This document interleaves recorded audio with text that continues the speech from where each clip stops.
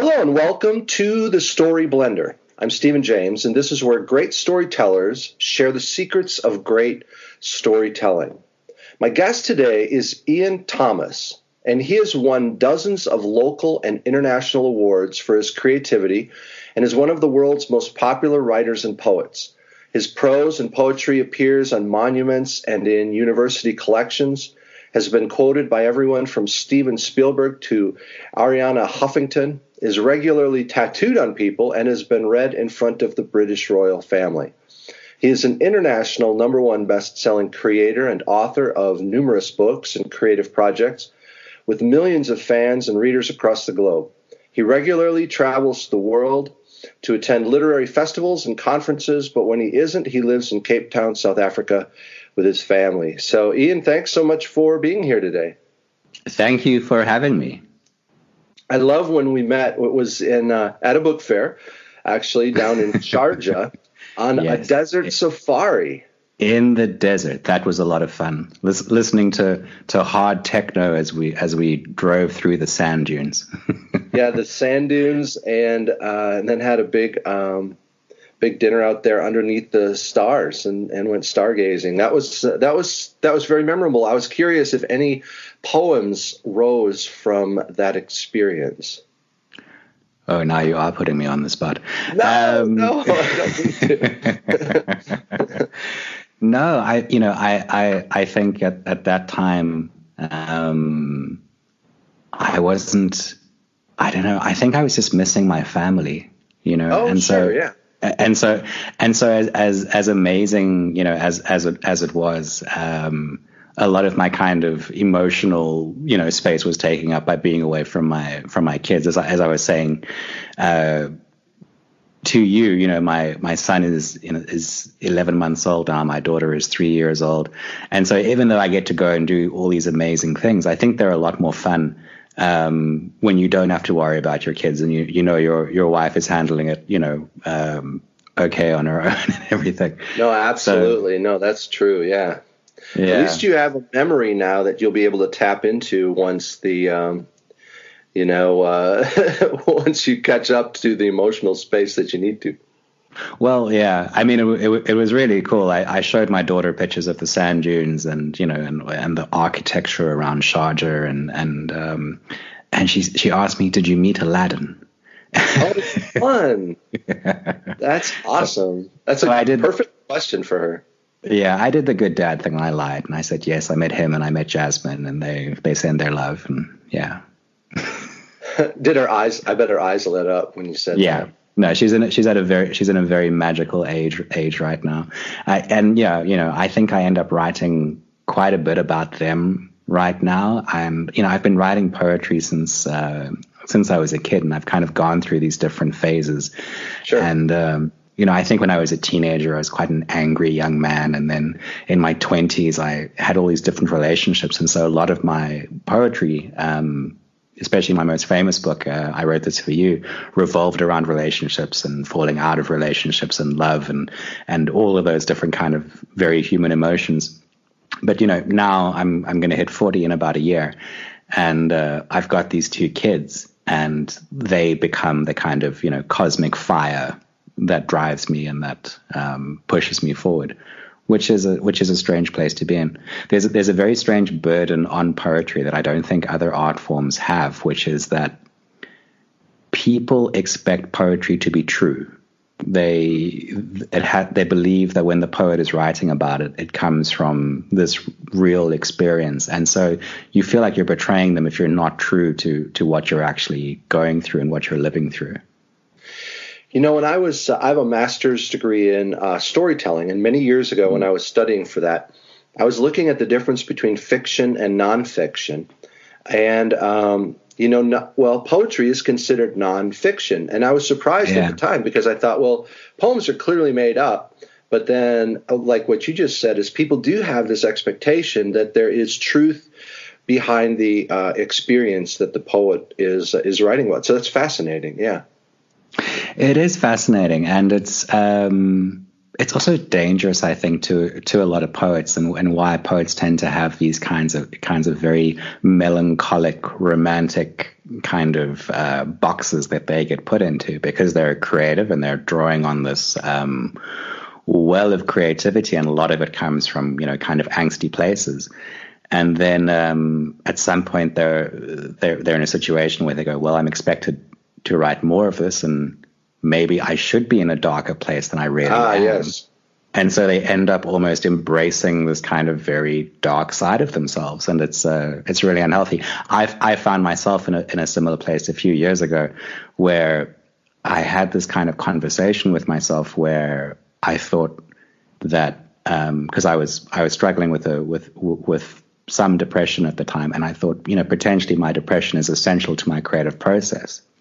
And it took a while, and I worked through it, and I realized, ultimately, you are a creative person, whether you're depressed or not depressed. Sure. You simply are. It's the way that your brain works.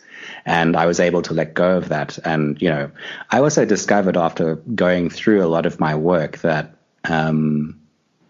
my most popular work, my most profound work that resonated with people across the world came from a very happy, healthy place. And I think, sadness and melancholy are very productive emotions, and they can make you write a lot of stuff, and you can sit there for hours just banging away at your keyboard, kind of working through those emotions. But the most beautiful, heartfelt things actually come from a really healthy place.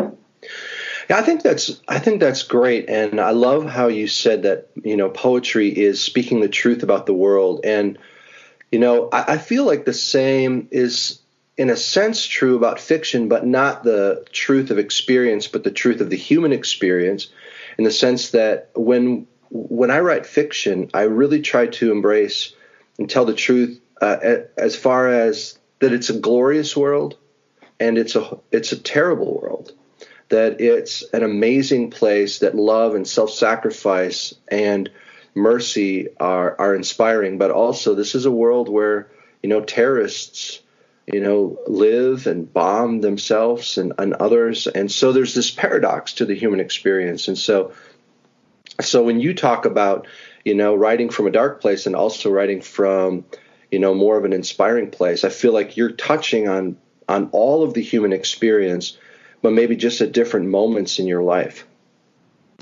I think that's effectively it. I think good poetry speaks to some kind of universal human truth, or maybe not good poetry, but the poetry that I like, or the poetry that I try to write.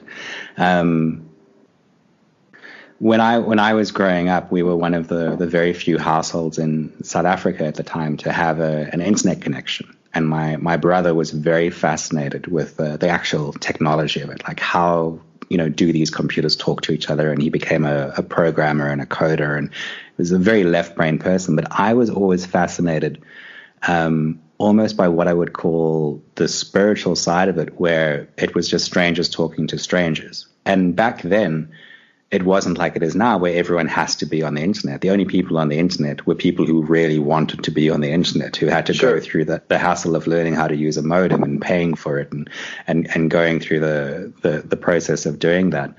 And back then, a lot of people were just going online for the sake of talking to strangers. You would just go onto a chat room or a bulletin board or whatever it was at the time. And I was always fascinated by that, by talking to somebody and not knowing anything about them, and then trying to find some kind of common ground. And my first big project, I Wrote This For You, came out of that, where the you, the pronoun in that, is almost it's the universal you. And when I sat down to write that, I sat down and I said, I will never use a gendered pronoun. I will never mention someone's age, race, or location. I will write every single one of these poems purely about the reader, and try and write about very universal things. And yeah, I mean, I think people need fiction, people need poetry, and I think maybe they serve different purposes in some way. I think, because I love fiction. If I had my way, I would have been a fiction writer. I would have been Lee Child or Stephen King but when I put my hands down on the keyboard, what comes out is poetry. But what I love about them is the escapism, is the world in which the bad guys lose. I live in South Africa, and so there's a lot of corruption, there's a lot of daily kind of frustration where you look around and you go, well, the bad guys don't always lose. And so there's that wonderful kind of escapism that fiction provides you, whereas poetry, I think, is almost more about being recognized and being seen. And I suppose that's where the pressure of it being nonfiction comes from. And people will read something and they will feel like it was written specifically for them, and they've been recognized. And they've had something. They've gone through a breakup. Their dog has died, or they've lost their job, or they just want to know that the struggle that they go through daily is worthwhile. And a poem can lift somebody up and say, I too have experienced this thing, and wherever you are in the world right now, you're not alone in that experience. And I think that's the fundamental thing I get out of it when I write poetry, is I do not feel as alone with the things that I'm feeling. And I think that's what my readers get out of it, I hope. That's excellent. When I wrote my latest book, it's called Synapse, and it happens 30 years in the future. There's a robot, and the robot ends up writing poetry, and my heart goes out to you, because that was difficult, writing poetry, let alone from the perspective of a robot. So I had to dabble in the art form, and I enjoyed it, but it was difficult. I found it's interesting, because there was actually just an article I read the other day about these AIs that they're teaching to write poetry, and some of it's not bad at all. Some of it's really good. Huh. And I don't know. I think maybe, I think poetry written by robots might one day have a place, but ultimately people listen to a Nirvana song because they know who Nirvana were, and there's a story behind the song. A machine could have written any of those songs, but ultimately you're buying into the substance and the story behind the song. If I know a Casio keyboard wrote the song, I don't care how good the song is. It might be incredible. But music and art, I think, is much more about the substance behind it and the process that went into making it. We love a story behind the things that we enjoy and that we consume. But what I was going to say, I was speaking to a friend about it the other day, is I've started embracing technology to a degree in my process every now and again. And about once or twice a year, what I'll do is I'll go online, and there are these things called text shufflers, and college kids use them when they plagiarize an essay. So what they'll do is they'll steal an essay from somewhere, and they'll put it into this web page, and the web page will shuffle all the sentences and throw in some synonyms here and there and kind of jumble it up. So if someone searches for it, it's not going to come back as the same essay. But what I'll do is every now and again, I'll feed my entire notebook into this thing and just randomize the entire thing, because then I can look at it and I go, wow, that's really interesting, the way that those two lines kind of work together, or the way that, these things kind of create this third thing, and so, yeah, I would love to pretend that I sit here with a typewriter and some, kind of just in the dark, smoking a cigarette and living a very poetic kind of lifestyle. But I write a lot of my stuff just in my notes app on my phone, I think. Yeah, that's great. Let's chat for a second about creativity in general. I know you mentioned that you are a creative person, and clearly you are from the life that you live and the writing that you've done. What if someone doesn't feel creative and they think, well, that's him, he's a poet, but I'm not very creative. What's sort of your response when people? I'm sure you run into people who say that. How do you respond? Well, I think we're all creative. I think that creativity is the opposite of fear. I worked in advertising for a very long time, and I would sit with these very junior art directors and copywriters in brainstorms who would be completely quiet for the first 30, 40 minutes because they were terrified of the thing that might come out their mouth, and if someone said it was a bad idea or criticized them for it. And so a lot of people stop themselves because they think the things that they want to make aren't worth making, or that they're silly. And the truth is, we are all fundamentally creative. And if you look at Maslow's hierarchy of needs, our self-expression is the kind of ultimate form of our lives. Like, if we are self-expressing, if we're making things, if we're bringing something into this world from another place, I think that is when we are our highest selves. And it's a tough life to live a life that is purely a creative life. I think I was a barman for about a year back in 1998, and that's the only time in my life my creativity hasn't paid my bills, whether it's been in advertising or through books or something else. And it's a life that you spend scratching lottery tickets effectively, because you make all these different things, and it's not like that this one's going to be successful and the next one isn't going to be successful. You just take chances. Whenever I have to lecture to students, I say I'm very aware that 9 out of 10 things I do will fail, which is why I do 10 things. Nice, yeah. And yeah, I think the primary skill, I think, no matter what you make, whether it's poetry or music or art, visual art or anything like that, is actually just listening. I spend most of my time listening, because I think people have profound thoughts that they ignore. I think there's profound conversations that go on around you all the time. And people say things that kind of have this magic to them. And if you train your ear to listen, then you can discover these incredible moments. I was in the line at a coffee shop earlier on today, and the woman in front of me was talking to her friend, and I caught the tail end of her conversation, and she said, "I want to do more with my life, but I'm just always tired." And there's something about just that moment of conversation that kind of contains the primary struggle of all mankind. There's something beautiful just about those 2 sentences that I could turn into a poem, and I might still turn into a poem at some point. And so it's about listening. If I think of something at 2:00 in the morning, I wake up and I write it down. If I'm sitting in traffic, I'll pull over and write something down that I've heard off the radio. And the more you train your ear, the more you hear. I like how you mentioned just a minute ago about how you feel that fear or creativity is the opposite of fear, and that people are, afraid.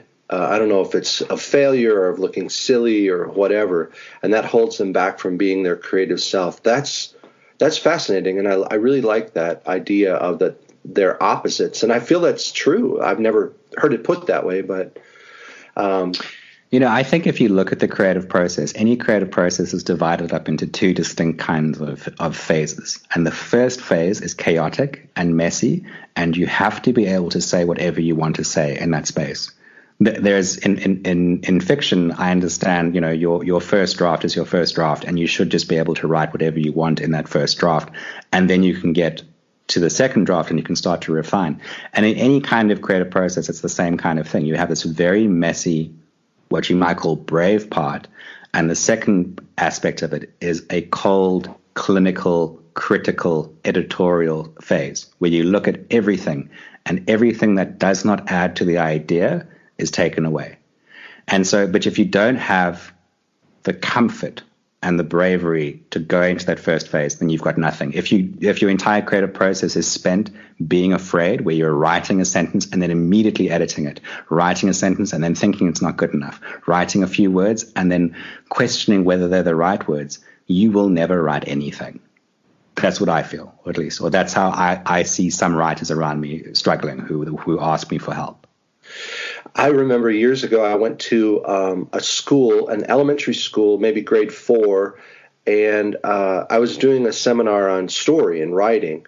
and I had the kids doing an activity, and things were just chaotic, like what you just said. Kids were talking and laughing and wandering around, and it was like this. And the teacher looked at me and she goes, "Is it supposed to be like this?" And I was like, "Yes." Yeah. Yes. It should be. Being creative is fun. Being creative is the most fun that you can have. And when you're in that space, when you're in that state of flow, where it's different. I think if you're with people, or if you're on your own, if you're in a group brainstorm situation, people should be having fun. They should be laughing. They should be joking. You should love what you're doing in those moments. If you're on your own, you should be able to forget about the world completely. That's when you know you're doing great work, is when you just forget about the world and nothing matters but whether or not the sentence builds on the next one, and you're excited to see where those words go. And yeah, it should be chaotic. It should be wild. It should be fun. That's great. And I remember when we were on the desert safari, and you mentioned something about interactive poetry books, I think that you were working on or that you'd done. Can you tell me more about that? How does that work, and how do you inspire others to tap into their creative selves? Well, I wrote a book called I'm Incomplete Without You, and which in retrospect now sounds a little bit punny, I guess. But it was about writing a series of poetic questions almost that would prompt the other person to explore their creative side, or to give them a platform to jump off of. And so, if you were writing, write the letter you didn't write to the person who left you, or write something that doesn't matter and then set this page on fire. Or just those kinds of things, because I think for some people, they've spent their whole lives afraid of being creative, and what they're really just missing is that first initial step. And if you give them that first step, if you give them that little prompt, they'll run with it and discover, actually, I can do this, and this is a space that I'm comfortable in. Sometimes in the writing seminars I've done, I'll say to people, go ahead and write a story, and I'll just sit down. And 5 minutes later, I'll say, what did you come up with? And half the people have nothing, right? Yeah. And so then I'll say, okay, so now in the next 5 minutes, I want you to write a story about a pickle that doesn't want to get eaten. And at the end of the 5 minutes, everybody has a story. Yeah. Maybe the pickle was eaten, or they escaped. It's comedic, it's dramatic, whatever. But everybody has their story. And when you just said that a moment ago about giving people that spark, that limit in a sense, that actually frees them up. And so all of those stories were within these people, 10 minutes earlier. It was just that they needed the limitation to actually set it free. It seems like a paradox to me. Yeah. I think it is this whole kind of thing we keep coming back to of being afraid versus being brave with your creativity. I think one of the mistakes I see a lot of creative people make, especially professional creative people, actually, not just people who are just kind of moving into the space, but they think they are their work. And what I mean by that is, as a creative person, your kind of sense of self it seems to depend a lot of the time on how successful your work is or isn't, which sounds obvious. It sounds obvious that if your book does really well, then you feel good, or if it does really badly, you feel badly. Yeah. But for creative people, it's something more almost, where they are heavily invested in, and they feel that any kind of criticism of what they do is a criticism of them. And I've kind of gotten to a space in my creative life now where I separate the work from me. The work is either good or it's bad, or people like it or they don't like it. But ultimately, the act of making it made me happy. And so that's what I hold on to. I hold on to that because if I get to wake up every day and make something, then that's the happiest life I can have, as far as I'm concerned. Yeah, that's a difficult place to be in to get to the place where you can say, okay, praise or criticism just bounces off from me. That's difficult. Yeah. Yeah. It is difficult, but do you know what? Like, it's one of the things about poetry that I really, really hate. I've often said that poetry is the only art form that's allowed to be really, really bad. And it's the reason it's the reason why not a lot of people read poetry, because a lot of poetry is just really bad. It's fun to write and anyone can write it, but a lot of it is bad. And it comes from this space where people are terrified of criticizing it. Because, as we were saying earlier on in our conversation, it has this baggage of being nonfiction, this baggage of being an essential part of the person who writes it. But, it's what's made it such an insular medium, such an insular kind of space within the genre of literature. And I'm part of this kind of school of writers who have created, for want of better words, a kind of accessible genre of poetry. We write accessible poetry. No one needs to have a literature degree to understand the things that we write. Which is really good. And I've said before to people, in literature, you have Jonathan Franzen, you have Don DeLillo, and you have all these other guys, but you also have James Patterson, and you have Lee Child, and you have Stephen King. And so why in poetry isn't there a James Patterson or a Lee Child or a Stephen King? Why isn't there something for the average person who works at Starbucks, why isn't there something they can put next to their cash register, or for the soccer mom to have as a background on her iPhone, or because the average person wants and needs meaning in their life, and that's what poetry is for. I love how you put that, because that's one of the questions that I was thinking of earlier, is that when I was in college, our professors would dissect poems and drain all of the impact out of it. And I remember one time saying to myself, all you've left us with is a corpse of words. And that's a pretty good way of putting it. Yeah. And so I love how your poems are accessible to people. That's the whole point, I think, of it, is that when you need a literature degree to understand a poem, I think it's lost. I don't know. For me, it's lost a lot of its impact. It becomes a very elitist thing. It becomes something that only a few people can enjoy. It becomes a kind of status symbol to go, well, I really like poetry, where it shouldn't be like that. It should be something that anyone can find themselves in. I remember a few years ago, somebody from a school, and I think it was in Alabama, they emailed me and they said, our teacher has just taught this poem of yours, and I've looked you up on the internet, and she says that your poem means this, and she's kind of extrapolated a whole bunch of things. And I went through the exact same experience you did, where, I had teachers just dissect these things and say, this means this and this means this. And this kid said to me, did you actually mean any of this? And I wrote, no. It was the best feeling in the world. And I really hope he printed it out and showed it to his teacher. That's fun. Mm-hmm. Now, Iain, I found in Psychology Today an article that you'd noted the importance of language and how you fell in love with it.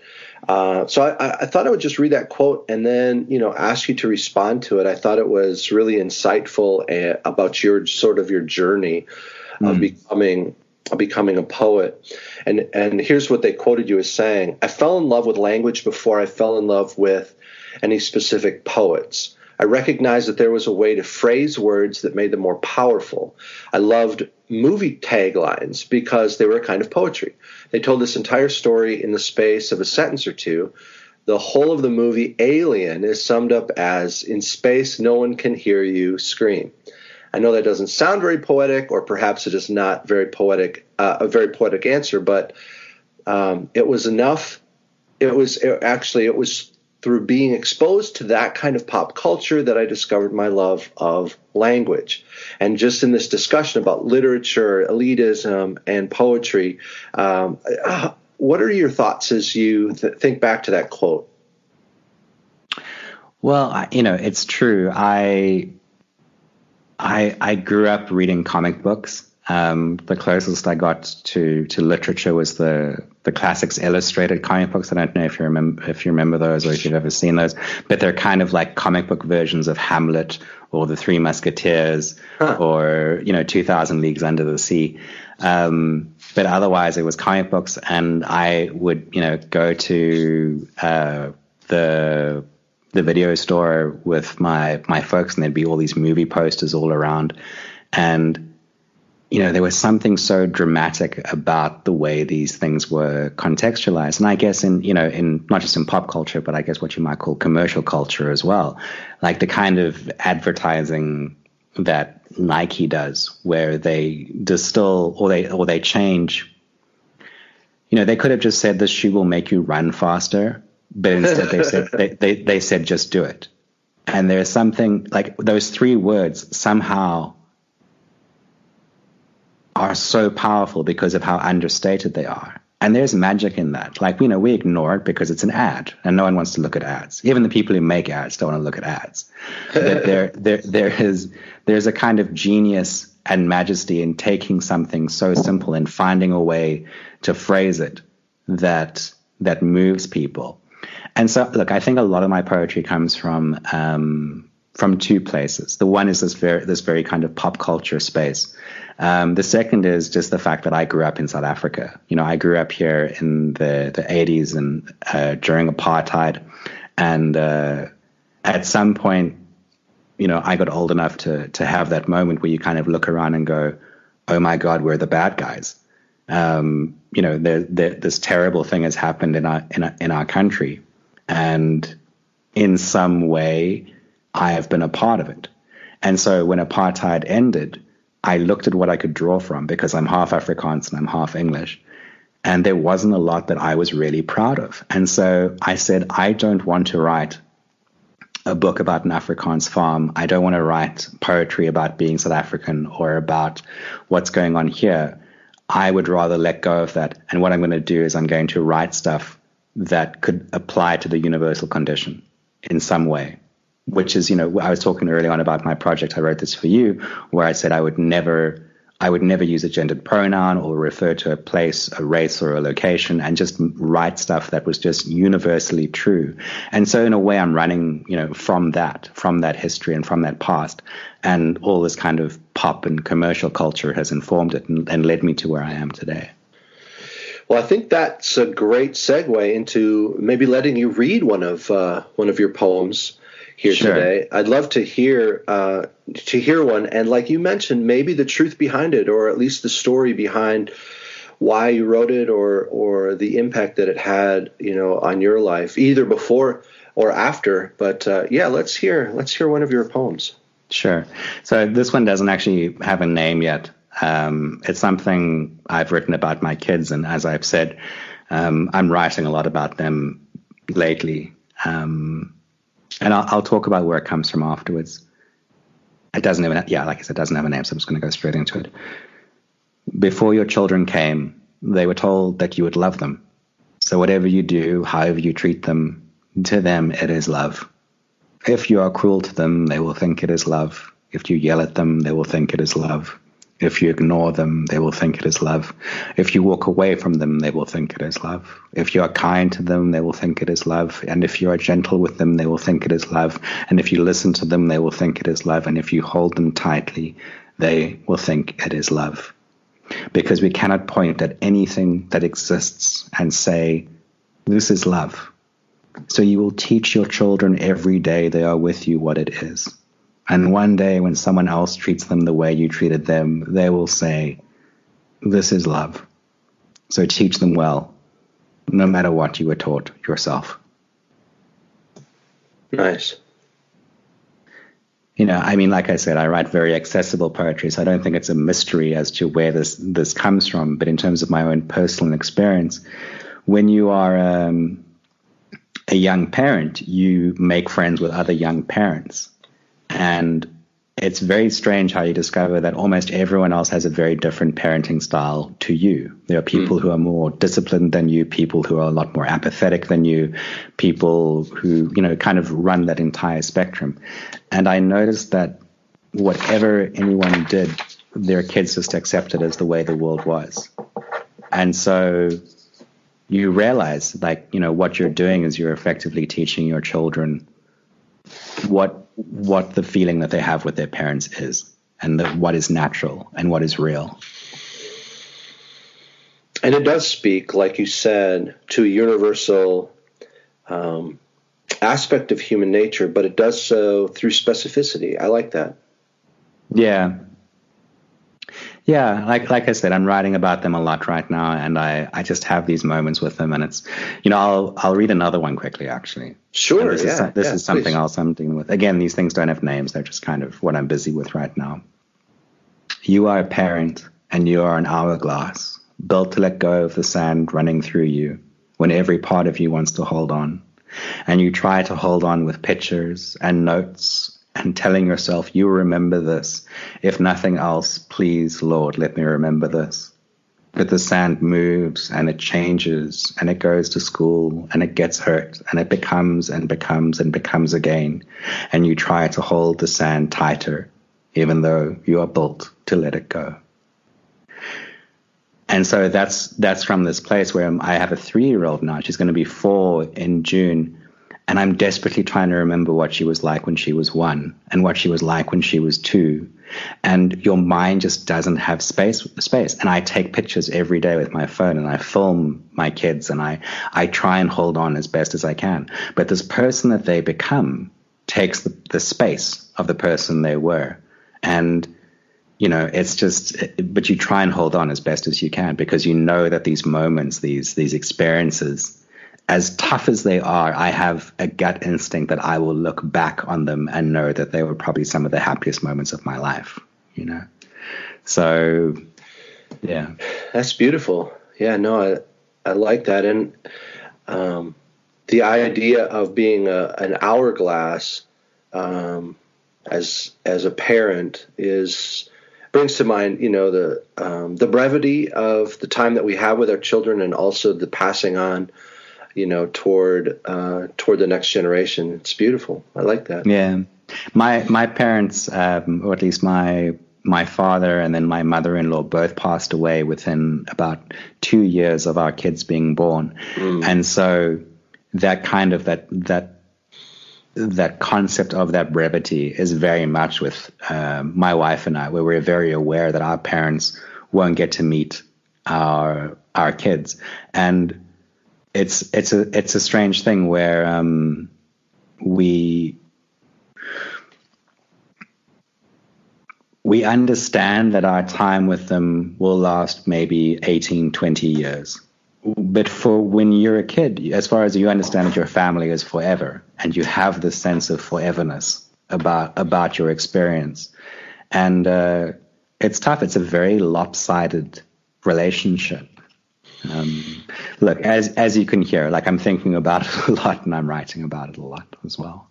Yeah, that's fantastic. One thing that in fiction that we really work a lot with is unmet desires, tension, that when you have a character who desires something and they can't get it, that creates tension. And tension is really the engine that drives every story. Now, when you write your poems, do you ever think of it in that in those terms of either tension or unmet desire, or is it more of an aspect of really just opening your eyes and seeing what, like what you said, training yourself to listen? Does tension and unmet desire work into the poems that you work on at all? I think it does, but I'm not quite sure how conscious of it I am when I'm writing. Yeah. So my process is that I do a lot of listening. I gather all these different thoughts and these sentences and these phrases and these words. And then when I sit down for my work day, I have them all in front of me. And then I start to extrapolate them and to try and build them into different things. And I can tell you that the things that don't have tension in them do not go anywhere. The tension is either implied, whether it's a very inspiring poem, and I am implying that you are in a rough or a tough time in your life right now, and so my poem is effectively the answer to that tension. Or perhaps it's a romantic poem about a broken heart, and that has an inherent tension in it where you miss the person you were with. And so this is how you're reaching out to them. The poem is your way of reaching out to them. And so it's always there. And I can tell you, if it doesn't have tension in it, then it won't get published and it won't go anywhere. And it'll just kind of sit at the back until I can think of something to do with it. Wow, that's fascinating. Yeah. I remember reading that Robert Frost had once said, "I've never started a poem whose ending I knew. Poetry is... I don't know, I'm not quoting exactly, but poetry is a matter of discovery." Is that similar in your experience, that as you write the poem, you discover its ending, or do you tend to start with the ending in mind, and as you write the poem, you find out the beginning? I don't think it's really set. I think you find either the start or the middle or the end. You find something. You find a word or a sentence. And then for me, if I'm really honest, one of the most important things is actually to write it as fast as possible. So the time between when the thought hits you, because that's when it's at its most impactful. The time between when the thought hits you and how long it takes you to actually take out your phone and write down in your notes app or pick up a pen or whatever you want to do, that time is incredibly important because you can't get it back. You can look at it again and you can go, I kind of remember what I was feeling when I read this, but it's the timing in many different senses in poetry is incredibly important. And in the sense that I'm talking about right now, it's literally, I've had this thought, I should be writing it down right now. Otherwise you get a lot of people who kind of walk around with all these different ideas and these thoughts and these, I'm going to write this kind of a book one day and I'm going to write this kind of a poem. And the truth about the human mind is that it's a great place to have ideas and a terrible place to keep ideas. Nice. I like that. And you've got to get it out as fast as possible. It doesn't matter if you publish it. It doesn't matter if you do anything. But if you're walking around holding stuff in your head, besides the fact that it's losing potency the entire time you're not writing it down, you're also not giving your mind the space it needs to come up with other ideas.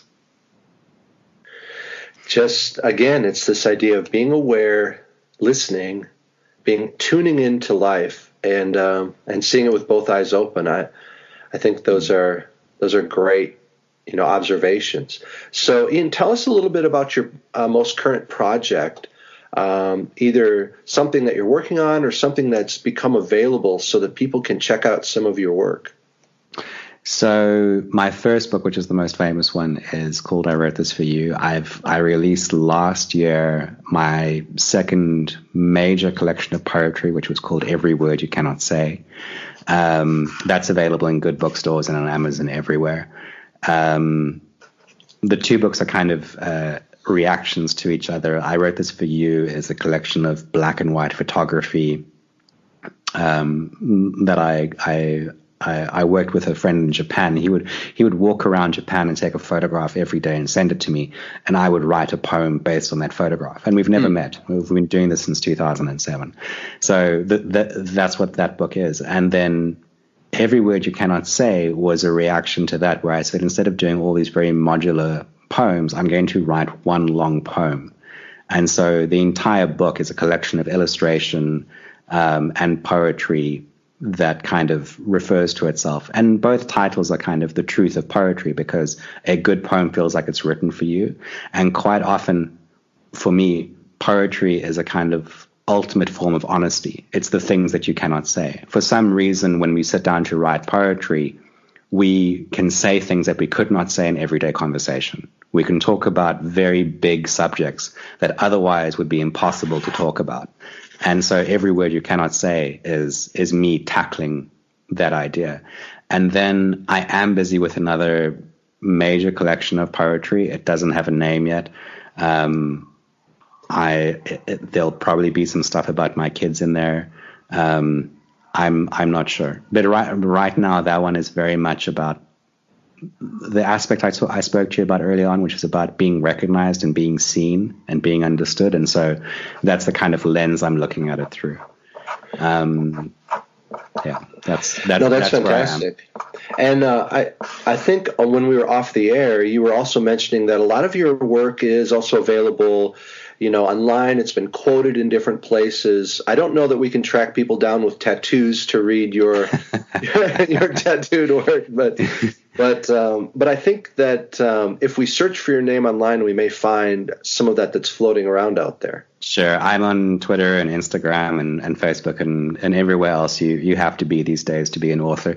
And if you search Iain, Iain Thomas, then I will pop up pretty much everywhere. And, as I was saying off the air, I kind of give almost everything away for free. And then if people like my stuff, they can buy the book. That's fantastic. So as we wrap up, are there any other thoughts that you have for people either who think to themselves, I'm, not creative, or I don't have anything important to say to the world? What are your thoughts when people, do you have any closing thoughts regarding either of those observations? I think we have a fundamental need to be creative. I think in the same way that we need a good diet, and we need to exercise, we need enough sleep, I think we need to make room in our lives for creativity. I think people understand that, even if they don't consciously understand that. And the way I've put it before is that as we live our lives, we can hear these instructions from the universe. You might call them something else. You might call them a command from God. You could call it whatever you want, but people have, and I speak to people and I can pick this up when they talk about being creative or making a piece of art or a painting or whatever, and they don't, and it frustrates them. And I think our jobs are just to listen. Our jobs are to listen to the people around us, to ourselves, and to those instructions, and to go out there and to make the beautiful things we were put here to make. And to step away from fear, because it is the opposite of creativity. Fantastic. Well, Iain, thanks so much for taking the time to be with me today. I really enjoyed the conversation, and I'd love for people to check out your books. I wrote this for you, and every word you cannot say, and also to look for some of your other stuff. I know you have products online where people can buy T-shirts and so on with some of your work. And I want them to connect with you online. Is the best place, would you say, Twitter or Instagram or Facebook or any of those social? Twitter is. Social if you want me to reply to you, Twitter is probably the best. Well, check those out, everyone. And for more information about the books that I've written, you can go to my website, stephenjames.net. For more information about our other guests and to check out other broadcasts, click to thestoryblender.com. And also the podcasts are available through iTunes and Spotify and wherever you listen to your podcasts. So friends, thanks for listening. And always remember, the art of the poem is in the blend. We'll see you next time.